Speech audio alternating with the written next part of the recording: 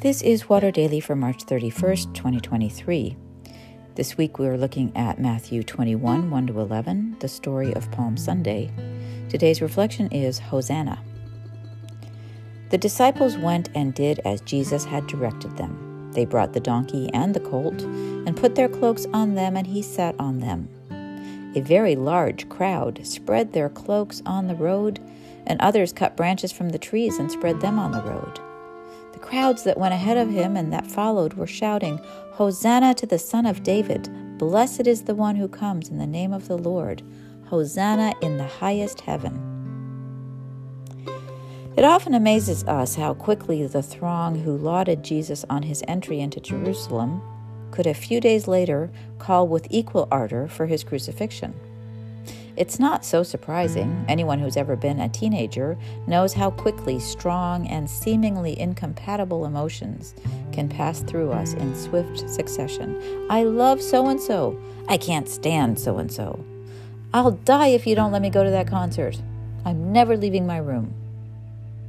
Okay, but weren't those supposed to be adults in that crowd?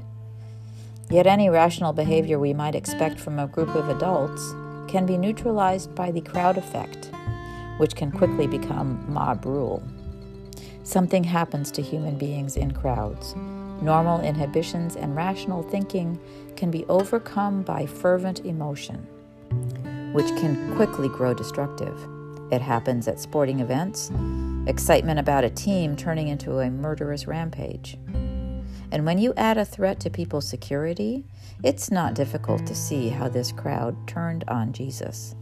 The temple authorities not so subtly suggested that Jesus' continued activity and renown would awaken the wrath of the Romans, and all their Jewish subjects would suffer.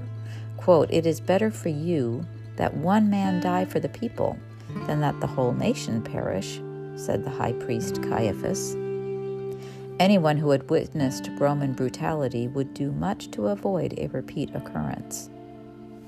In a way, the Crucify hymns are easier to understand than the Hosannas when Jesus entered Jerusalem.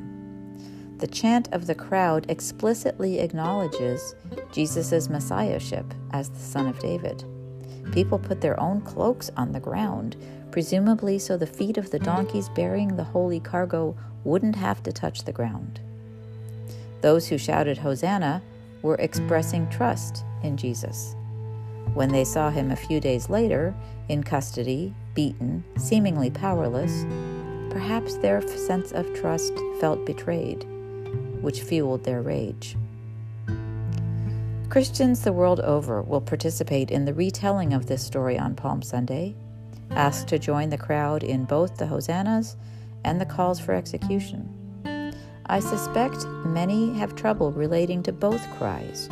We're too familiar with the Jesus story to feel the excitement of recognizing the Messiah, and perhaps too removed from oppression to feel a strong need for a Savior. To call for his death is bewildering. Where do you locate yourself among these positions? Consider praying your way through the whole story before Sunday. Matthew 26:14 to 27:66. Being attentive to where you respond, who you relate to as it unfolds. Can you find in yourself that impulse to praise Jesus for who he is to you?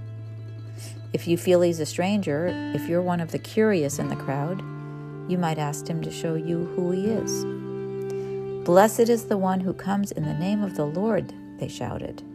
Something many of us sing every week in the Eucharist. If you feel Jesus has blessed you, tell him. See what that opens up